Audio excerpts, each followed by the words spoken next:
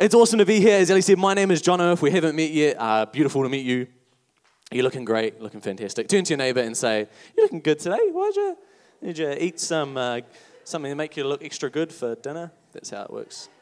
But we've been talking a little bit over the last couple of weeks about what does church look like. If you were here last Sunday night, Jordan preached an awesome message about this idea of royal priests and living stones. Does anyone remember that?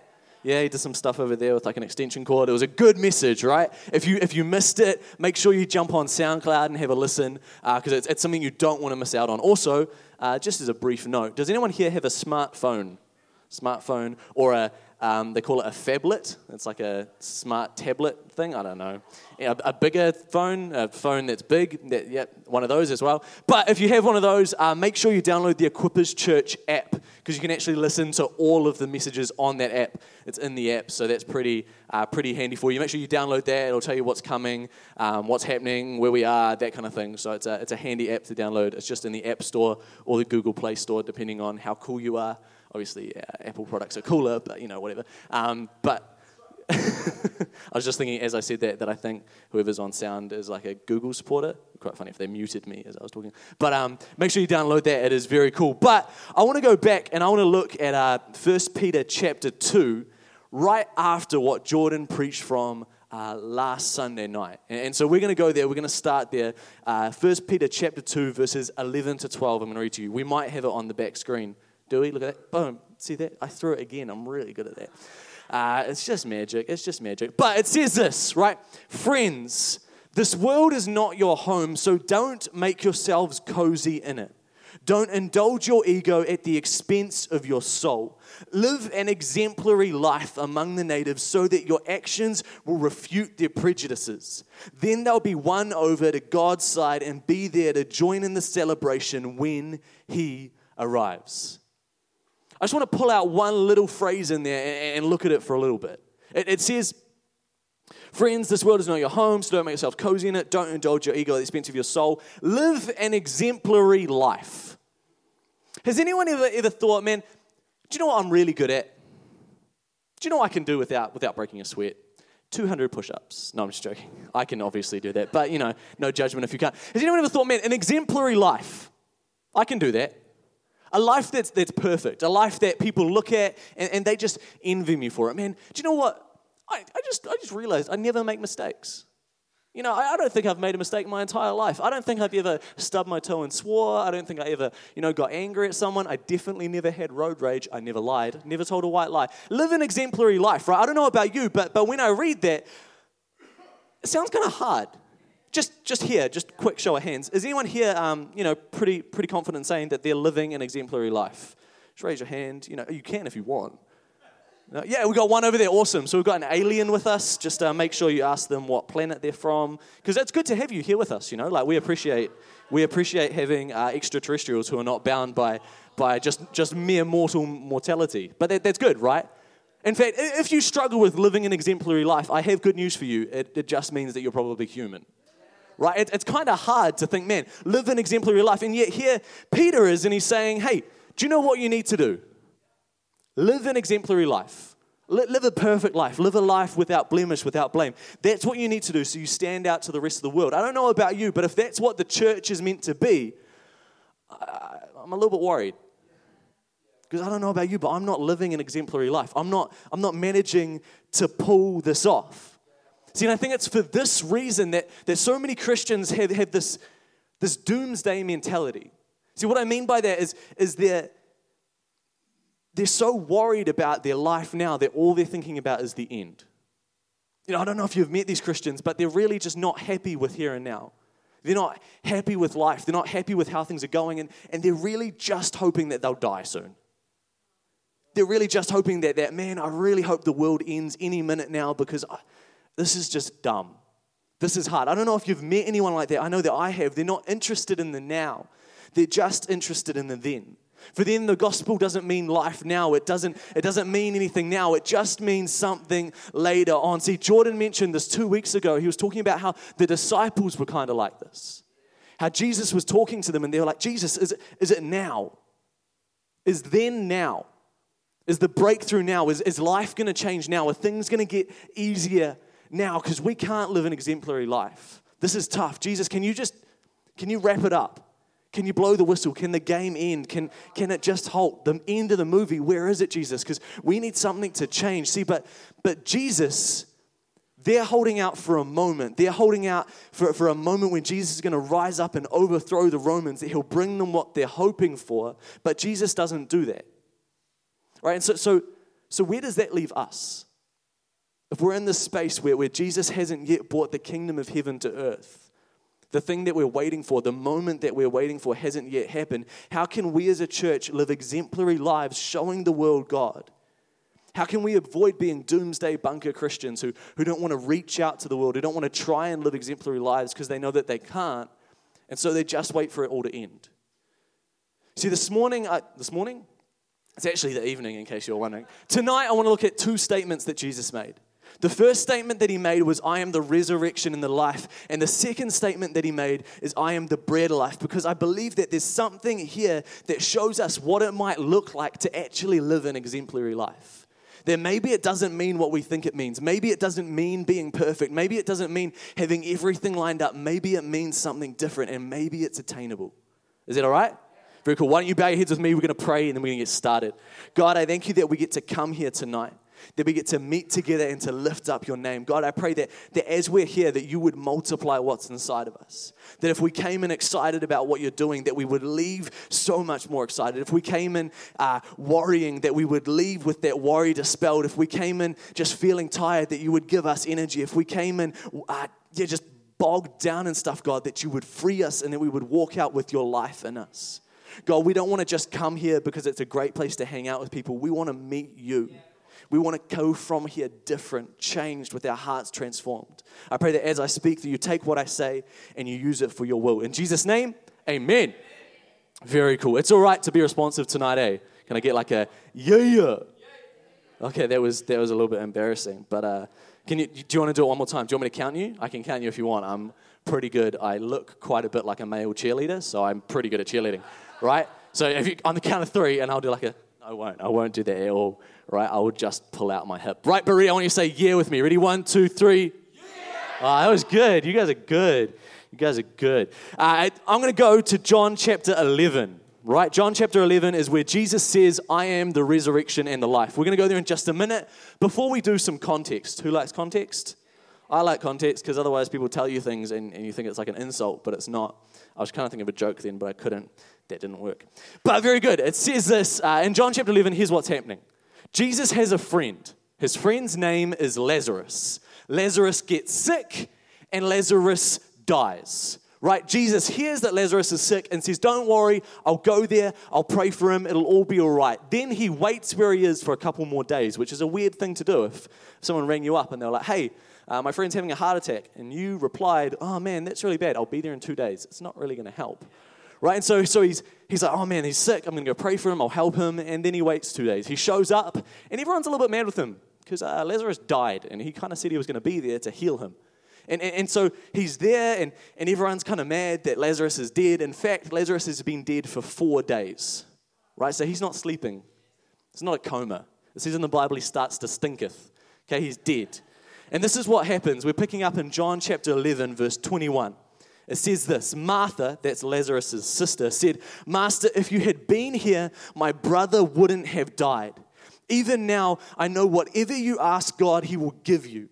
Jesus replied, your brother will be raised up. Martha replied, I know that he will be raised up in the resurrection at the end of times. See, what's going on here is Martha is quoting back to Jesus something that he said. Jesus has been preaching about the fact that life doesn't end after death, that it's not a shadowy eternity, it's not a long slumber like some of the Jewish tradition believe, but that there is life after death, that there is a resurrection, right? So she's saying that back to him. She's saying, Jesus, I believe you, I get it. I know that even though we lose him now, we'll see him later. Right? She's in this place that so many of us can be with Christianity. She's in this place of saying, it's a fix at the end. My faith is it's a get out of jail free card. I get into heaven. Things get fixed at the end. Life now, it sucks. But I understand that at the end, I get to go somewhere. Right? Which is good. But it's utterly unpractical for right now. right? It doesn't change here and now at all, and except for how you're behaving, which is important, but really it's life after death, right? And so she's saying this to Jesus, and Jesus replies, you don't have to wait for the end. I am right now resurrection and life. The one who believes in me, even though he or she dies, will live. And everyone who lives believing in me does not ultimately die at all. Do you believe this? See, Jesus is saying here, you don't need to wait for some day to have life. You don't need to wait for some day to find life. Do you believe in me? And then, just in case you're wondering, like, what happened to Lazarus? Then in verse 43 to 44, it says this. Then he, this is Jesus, shouted, Lazarus, come out. And out he came, a cadaver wrapped head to toe and with a handkerchief over his face. Jesus told them, unwrap him and let him loose. See, why does Jesus say, I am the resurrection and the life? See, I don't know about you, but is that not the same thing? That would be like me saying to you, hello and welcome. Would you like a sandwich and 2 pieces of bread with some filling in between? Do you feel like a drink or a beverage? Right, it's a weird, he's saying the same thing twice, which is something that Jesus doesn't really do. He's pretty articulate, he's pretty good with his words. He doesn't usually just say the same thing twice like that, and especially something this important, if he had kind of just stuttered and said the same thing twice, it probably wouldn't have been preserved throughout thousands of years passed down in the Bible, right? Monks, when they wrote this, every word was important. Every word they worried about, every word they considered. And so if it was just something that was just a kind of a mistake or a repetition, it doesn't make sense for it to be there. See, he is saying, if you believe in me, you'll have life, right? He's saying that, but he's also saying, and you'll never die. See, I don't know if you got that tonight. He's saying, if you believe in me, you'll have life and you'll never die, which implies to me that he's talking about 2 different things. Right, that here he's talking about, first of all, resurrection. That if you believe in me, I have defeated death. If you believe in me, you will not die. If you believe in me, you have eternal salvation, because the sin that separated you from a Father who is perfect, the sin that separated you from a God who is blameless, I take upon myself. Right? No longer are you separated by your mistakes, because Jesus takes them. And we know this. This is the gospel. This is the good news. This is important, and you need to never forget it. But it's not the only thing that Jesus is saying. See, the thing that I think is glossed over here is Jesus is also offering us life now. See, he's not saying to them, man, you need to be a doomsday Christian who just waits to die. You need to just wait to die, because then things get good. Instead, he's saying this isn't just an entry card into the afterlife. He's offering us resurrection from a life half lived, from a life of pain. See, it's possible to live a life dead while you're living. It's possible to be dead here and now, to walk around like a zombie, to have your hopes dead, to have your dreams dead, to have your destiny dead, to have everything in you that makes you you, those vital characteristics of who you are, dead within you. And see, maybe Jesus is saying here that life isn't just for after death, life is for right now. That we can live an exemplary life right now if we find our life in Jesus. See, so often people can be waiting for death so that they can finally start living. Waiting for it to end so that it can finally begin. See, but I think Jesus has more for us than that. Because that's not an exemplary life. A life waiting. A life hoping just to die. Just to get through it. Just to make it through the day. That's not an exemplary life. There's a story in Ezekiel chapter 37 where God takes Ezekiel, he's a prophet of the Old Testament, and he takes him into a valley. And in this valley are a bunch of dry bones, right? A bunch of skeletons. And God says to Ezekiel, I want you to prophesy to them. I want you to speak to them what I'm telling them to do. And first of all, Ezekiel speaks to them and tells them to stand up, and he tells them to have muscle come upon them. He tells them to have skin come upon them, right? They start to resemble human bodies, these things that were once dead, but they're not alive. They're just bodies standing there dead. They're zombies. They're lifeless. See, and then God says to Ezekiel, now prophesy the breath of God into them. See, the breath of God, there's a Hebrew word for it, and It's called ruach. Can everyone say ruach? Nice. When you're speaking Hebrew, you just want to get as much phlegm on the person in front of you as possible. And then you know you're speaking it right. So say it one more time. Just maybe cover your neck from the person behind you. Say ruach. Nice. There we go. I felt that. Alistair got me. It was nice. Very refreshing. But ruach means the wind, the breath, the mind, the spirit of God. And ruach is what God breathed into Adam and Eve that made them different from the animals. Right? It's this thing that God imparts into us that sets us apart. It's God's spirit in us, because until the breath of God is in us, all we are is just skin and bones. All we are is just a zombie, just a body trying to make its way through the world. See, Jesus died and rose again for us, for our souls, and for all of the things that died in us. For all of the things that are dying, our hopes, our dreams, to have the breath of God breathed into them again. That we could not only know resurrection, but that we could also know life now. To live a life so exemplary that it would point people to God, that it would win them over. Imagine a life so full, so remarkable, so overflowing with God's breath that people looked at you and their arguments against God went out the window.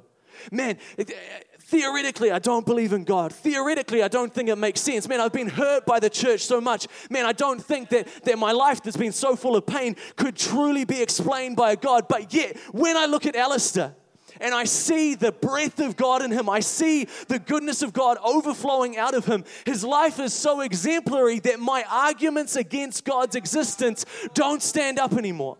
See, maybe this is what Peter is talking about, that we can live a life when we find life in God, not just resurrection after death, that points people to God, that says, man, there's something more for you right here and now. There's something more for you than what you're seeing. See, maybe this is what a life resurrected looks like. If Jesus isn't talking about life now, if all he brings is resurrection, then think about this. It would have been kinder to leave Lazarus dead. Right? Because if you find life after death and that's the only place that life exists, if the only hope we have is that one day we'll die and go to be with Jesus, Lazarus has won the lottery. He punched out early. He didn't have to go through the rest of life. He didn't have to suffer through the drudge and the drudgery like the rest of us. He died. He won. He gets to go to Disneyland early. It would be offensive to him to raise him back. Because why? What's the point? If the only reason for living is to die, it would be kinder to Lazarus to leave him dead. So, if Jesus brings him back, there must be something more for us here than just getting through it. If Jesus brings Lazarus back from the dead, that must mean that life has a purpose, that life has a reason, that Jesus didn't just come to bring life after death. He came to bring life to your heart now. He came to bring you something now, that there is something to bring him back for. If you turn with me to John chapter 6, verse 35, this is where Jesus says, I am the bread of life. Turn to your neighbor and say, I enjoy bread. Tell them your favorite type of bread. Maybe a sourdough, a little bit of budget bread, some Vogels. Nice. Any bread, eh? Bread is a good empty carb. Excuse my sweating. This morning, I sweated a lot. I figured out why I sweat when I preach. A, it's because I move around a lot and shout. But also, it's because one day, I prayed a prayer, God, let me preach like an African American, right? And I've noticed there isn't an African American preacher who does not sweat profusely when they preach. So I'm waiting for the dancing and like the shouting and stuff. But I got the sweating down now, so we're on the way. Maybe it could have started somewhere else, but it didn't. That's fine. But turn with me to John chapter 6, verse 35. Again, let's do some context, right? There's some subtext going on here. Some of you will know that the people are chasing after Jesus, right? They're chasing after Jesus because they want to make him king. And they want to make him king because he just fed 5,000 people. Now, I don't know about you, but you might be thinking, we all love a good feed, but that's a little bit of a, overreaction. I don't know about you, but I've never been shouted a feed by someone and then been like, you know what I want to do? Make you my king.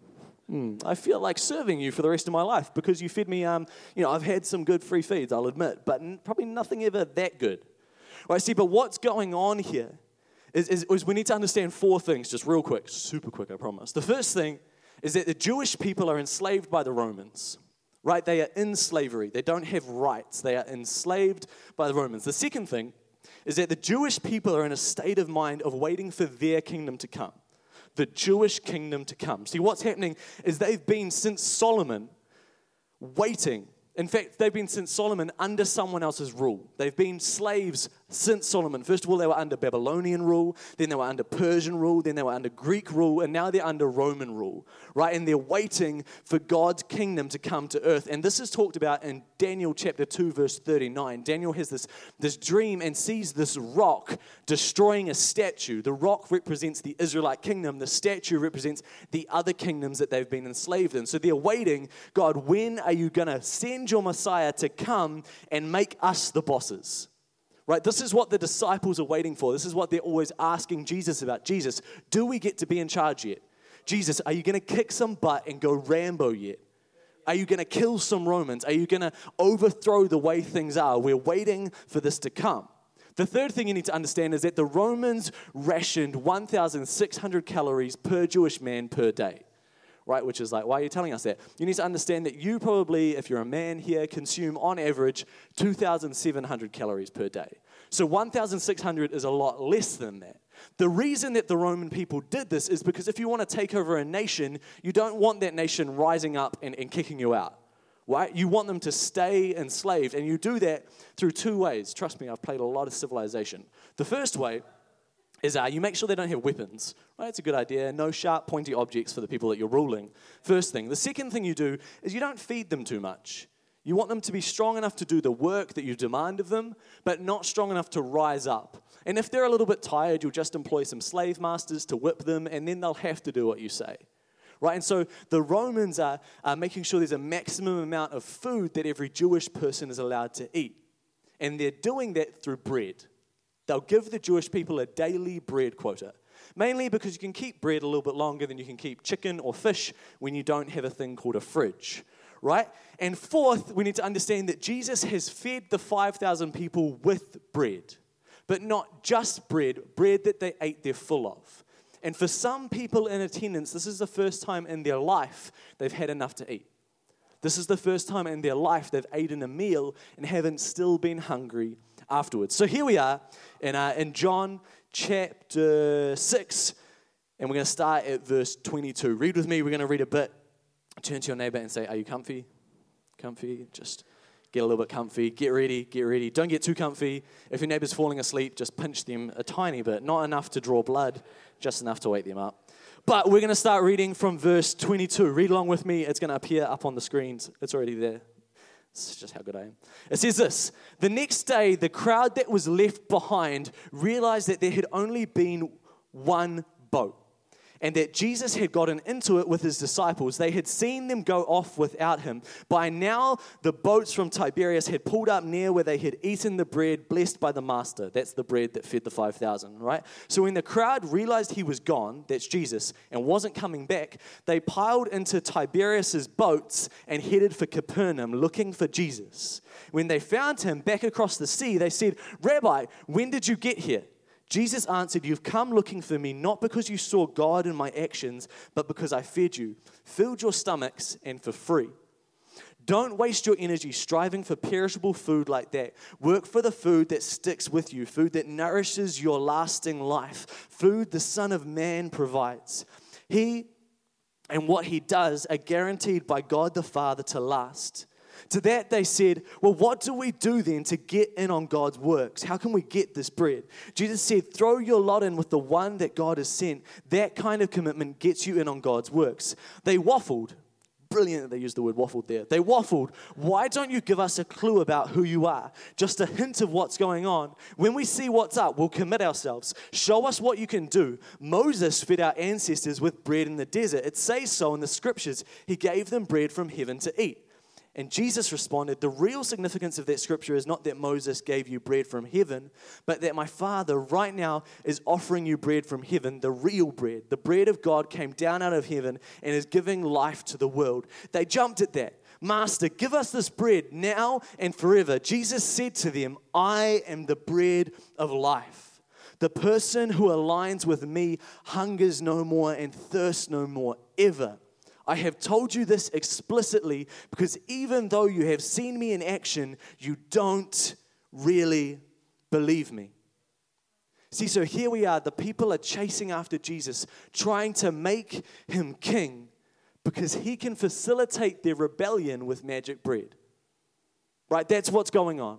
This is what's happening. And when he says to them, I know why you're here because I fed you, they change their tact a little bit. Right? They start to talk about Moses. Because before they were just trying to get bread out of Jesus. Now they realize for some reason Jesus doesn't want to give us another free meal. He's probably not going to feed us the whole way to a rebellion. Let's see if we can trick him into doing what we want. Let's talk about Moses. They waffled on, right? So they say to him, Moses fed our ancestors with bread in the desert. See, what they're talking about here is a thing called manna. And what manna was is it was a source of food that would appear on the ground every morning for the Israelite people. Every morning with the dew of the morning would be manna on the ground. And they'd take this manna and they'd grind it up and they'd bake cakes with it. And that's how the Israelite people survived being in the desert for so long. Every morning they'd eat manna. Right? And so they're saying to Jesus, maybe you could feed us some manna. Because we're pretty sure on manna we could get by. On manna we might be able to overthrow the Romans. On manna at least we wouldn't be relying on them for our food. Maybe we could go to the desert again. Maybe we could run away. Could you give us some manna? But see, just like Martha did, they're missing the point. See, because what's going on is Jesus didn't come just to bring us life after death. Jesus didn't come just for resurrection, but he didn't come to feed us manna. He didn't come to give us something that would just get us by. See, because it's important to realize that even though Moses gave the people manna, people still died. People still struggled. It was still hard. People just got by. And manna at the time, it was great. Manna at the time was fantastic, but it wasn't anywhere near the bread of life that Jesus is talking about. It didn't measure up at all. Jesus is talking about something totally different. See, tonight, are we asking God for something that could help us just get by when God has something for us that could help us thrive? See, I'm not preaching a prosperity gospel, right? I'm not preaching if you claim it, if you name it, you'll claim it, that God will put thousands in your bank account if you just declare it. Because I know that life can be hard, especially when you're Christian. Confessing Jesus Christ as your Lord and Savior doesn't mean everything's going to be easy. It doesn't mean that everything's going to be smooth sailing. It doesn't mean that everything's going to be sunny. But there is a way to thrive in life even when things are hard. And maybe it has to do with this bread of life. See, because as Christians, we will be sad. We will struggle. But as Christians, we will never want. See, what I'm saying tonight is that as Christians, do we pray for too little? Are we asking for manna when God is offering us bread? Is God walking up to us and saying, I can give you the bread of life, something that takes away your hunger, something that cures your thirst, that frees you from bondage, that opens up our lives. And we're just saying, oh man, God, do you have any of that manna? God, do you have any of that thing that maybe would just get me by? God, I don't want to believe in you for breakthrough, but maybe I'll believe in you for getting through just. Maybe I'll believe in you for just getting by. God, I know that there's resurrection after life, but I can't believe in you for life right now. Maybe I'll just believe that I'll be able to get through life without forgetting about you. Maybe I'll just believe that I'll be able to grin and bear it and make it through the 60, 70, 80, 100 years that God's going to give me on this earth, and then I'll just go to heaven and things will be all right. That I'll be able to get through life relatively unscathed. That maybe if I keep to myself, if I don't dream too big, if I control myself, that maybe I won't get hurt. God, do you have any manna? Do you have anything that'll just get me by? See, because so often in life, what we are is what we think. Right? See, what happens is thoughts impact our feelings. And then those feelings impact on what we do, right? They impact on our behavior. So for example, if I was to view myself as a poor and struggling student, right, who is always going to be too busy, who is always going to be lacking, who is always going to be needing something, this is going to impact on how I feel. if that's how I see myself, then I might end up feeling a little bit sad. I might end up feeling a little bit anxious or oppressed or disappointed or restrained or fatigued. And that in turn will impact what I do. Right? Because I'm feeling so sad and restrained and fatigued, I'm not going to be able to do everything that I want to do. Maybe I'll start getting anxious and I'll start studying every hour of the night. Right, man, God, I can't pass my exams. I'm not going to pass. I'm anxious about what I'm going through. I need to study at all times. And I end up just dedicating my life to trying to pass something when really, if we're honest, I would be better off putting in good quality study rather than a high quantity of study. Right? Maybe what happens is the way that we think impacts our mindsets and our beliefs, and then this impacts how we behave, and this impacts how we feel. And then in turn, how we feel impacts how we think, and the cycle continues. And we're stuck in this place of believing that we can't make it, that we're less than we should be, that we're always going to struggle, that we're always going to want, that we'll never make it through, and we're just trying to get through. See, if we only think that God will ever give us mana, we'll only ever behave like we need mana. If we only ever think that God will give us just enough to get by, that we'll only just make it through our situation, that we'll only just survive, that we won't thrive, that we won't do well, that we're not going to change the world, we're not going to dream dreams that require the bread of life, we're going to dream dreams that require mana. We're going to start thinking, man, I just need to get by in life. All God's going to give me is mana. All God's going to offer me is mana. So maybe I'll dream a smaller dream. Maybe I'll hope a smaller hope. Maybe I'll just try and get through life and hope that at the end I get to meet Jesus. Maybe I won't believe that Jesus has life for me now, just resurrection afterwards. See, we'll never dream big dreams. We'll never take big risks. We'll never change the world if we're struggling to survive, because it becomes a self-fulfilling prophecy. We're always in lack. We're always distressed. We're always wanting for more. See, just as I get the band up, some of you will know my wife, Emma. It's her there. She's very pretty, right? She just on Monday, she passed the oral defense of her PhD, right? Which is a pretty big thing. You can give her a clap if you want. You don't have to. I mean, there's no pressure or anything. But thank you, because that just got me a lot of brownie points. So thank you for that. I much appreciate it. Right, but so here Emma is. She's just finished her oral defense of her PhD. What that means, if you're not entrenched in postgraduate life like I am, is she got her PhD, right? She passed. She did 3 or 4 years of work. I can't remember. It's been a long time, right? She worked on it for a very long time, did a lot of writing. I read it all. It was really long. I didn't understand most of it. But she finally finished. She handed it in. People read it, and they went, yeah, no, this makes sense. You're pretty smart.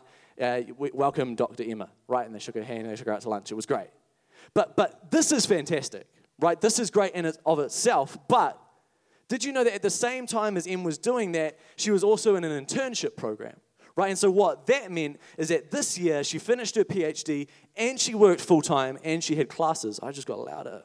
It's because it got exciting. Right, so at the same time she was doing all of this, and the whole time she was doing this, she was at church. The whole time she was working on this, she was serving. She was in the creative team. She was in the youth team. She was meeting people for coffees. And she was married to me. And I am a fully grown adult baby.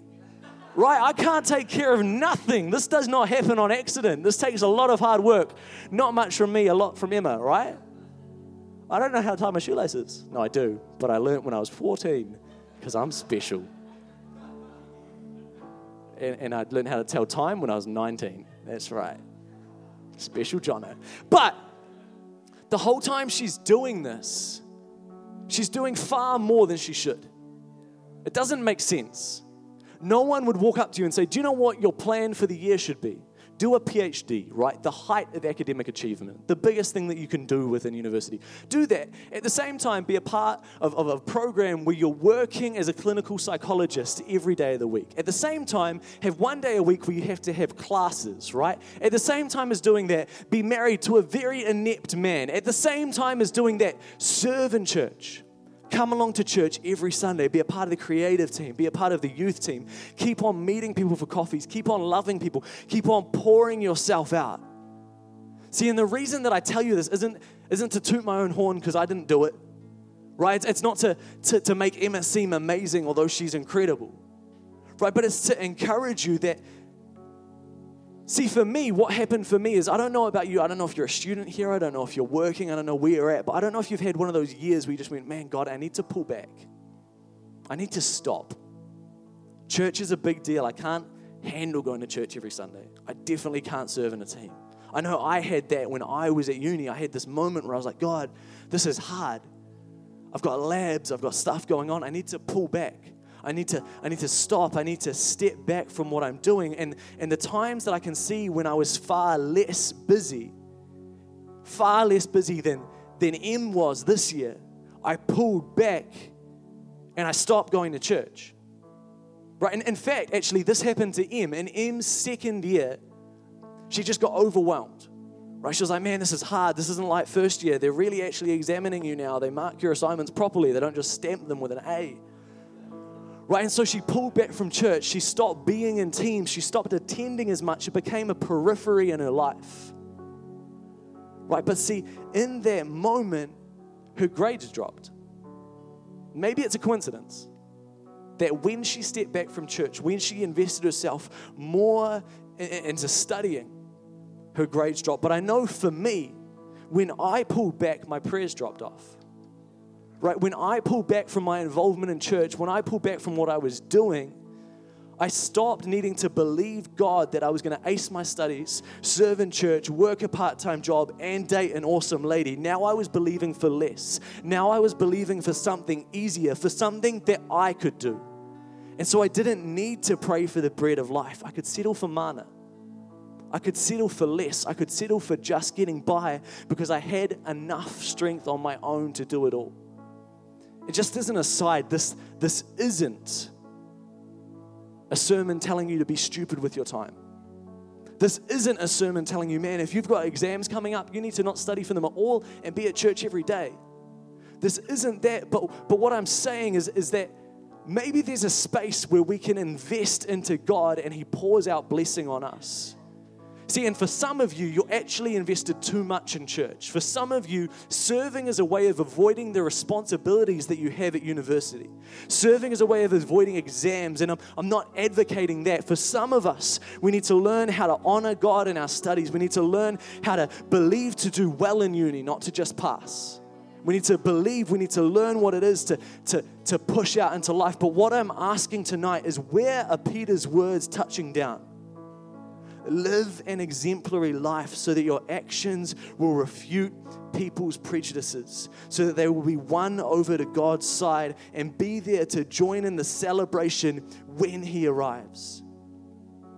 See, tonight our lives tell a story. And it's easy for that story to be, I'm just getting by on this manna. I'm just getting by until God comes back. I'm just waiting for the resurrection. But they could tell a different story. They could tell a story that says, I'm thriving on the bread of life. I'm living an eternal life here and now. I found Jesus and I found resurrection and I found life. I'm thriving, and I'm not thriving in my strength. I'm not thriving in my ability, but I've placed myself in a position where every day I have to rely on Jesus to be the bread of life, to deliver to me what I need. That I'm not operating in my strength, that I'm not operating in my ability, but I'm asking God, help me today, because where I am, I can't do it without you. See, tonight you might be here and some part of your life is dead. Right? Some part of your life, is just existing till the end. Something in you has died, a dream, a hope, a destiny, a purpose, a confidence. Something in you is shriveled. Tonight, I think God wants to resurrect it. So you might be here and you might have been a Christian a long time, but you know that you don't have life in you. You don't have the life in you that you read about in the Bible. That you're just bones and skin. You need the breath of God in you. That you're getting by on manna and you need life. See, tonight, do you need to expand what you're believing in God for? Because the biggest struggle of Christianity always has been and always will be idolatry. That somewhere in our life we stopped treating God as God and we started treating something else. That somewhere in life I said, God, I don't think you're doing a great job as my God here. Let me be God for a while. And then we started praying prayers for mana. We started praying small prayers, shriveled prayers, scared prayers. Because that's all we could believe for.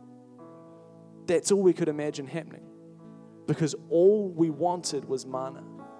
See, tonight you might be here and the first thing you need to do is start dreaming bigger. Start dreaming for more. Start praying, God, resurrect my dreams. Bring them back from death.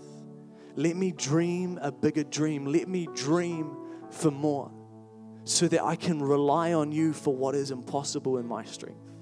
So that I can rely on you for what I could never do on my own. See, tonight, why not step out? Why not believe that Jesus has what he says he has for you? That there is life and life abundantly, that it's not just about getting out of jail at the end, that it's not just about getting into heaven, but it's about living a life that matters now. That eternal life could start now, but the only way eternal life starts today is by asking God daily for the bread of life. See, why don't you stand with me?